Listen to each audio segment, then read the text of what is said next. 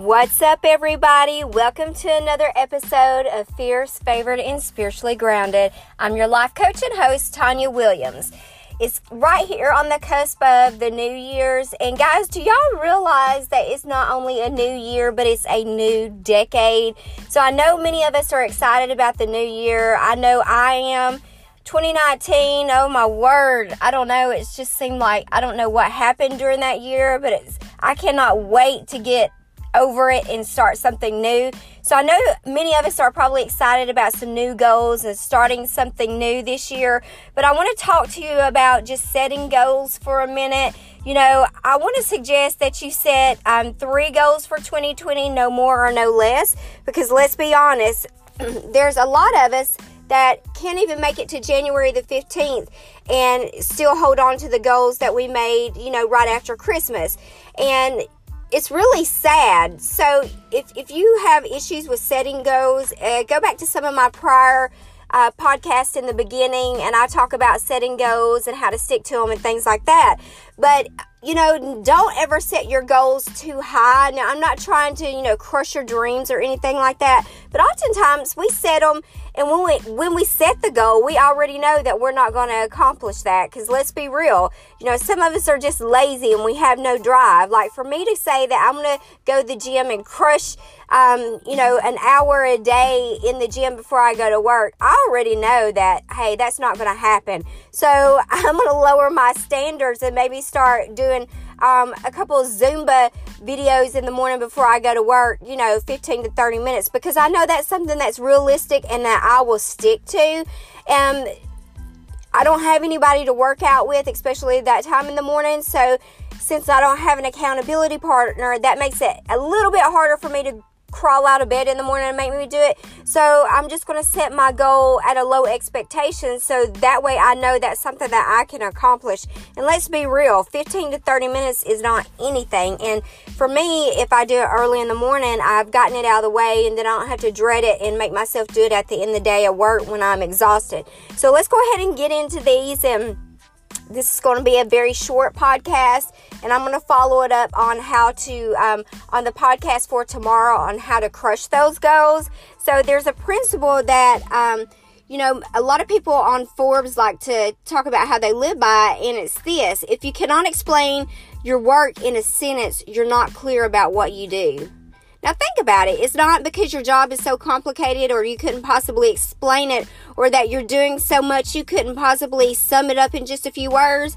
But if you cannot distill the essence of what you do into a single line that anybody can understand, you're either not clear about what you're doing or feel insecure enough about in it that you have to create, this huge complexity and mystery of what you do and make it sound more exciting than what it is.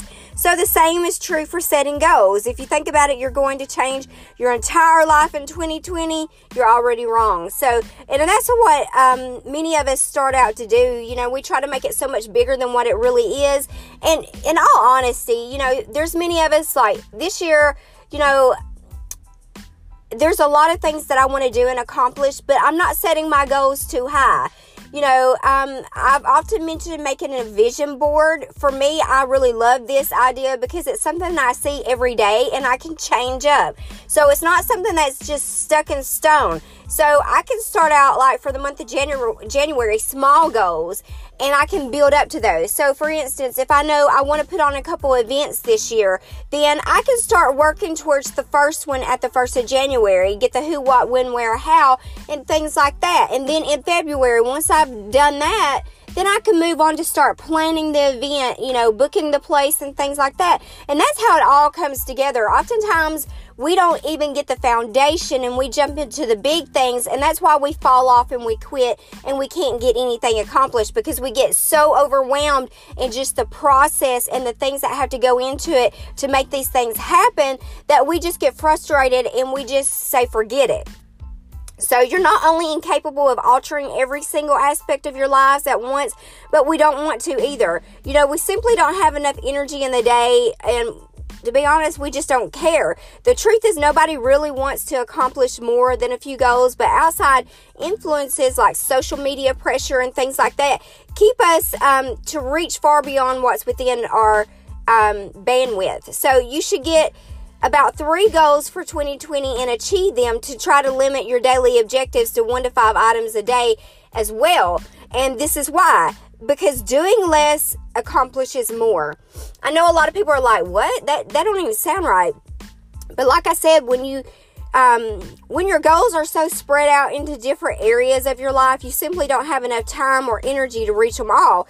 And, if you're half-heartedly accomplish a few, but the momentum doesn't pick up because you're not making real progress, then you're going to fall off and you're not going to achieve anything anyway. So radical reinvention shocks the system.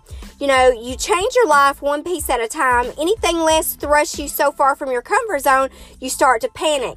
Many people don't like change. So if you're going into the new year and you're trying to make changes, whether it's, on your job or within yourself and things like that, I call this an adjustment shock. Anything new, no matter how good it is, or if it's uncomfortable and it's also, familiar, that's when we have to lean into a new ambition slowly until they become natural part of our everyday lives.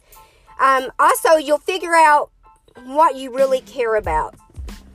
So despise what culture would have you believe, you're not here to be everything.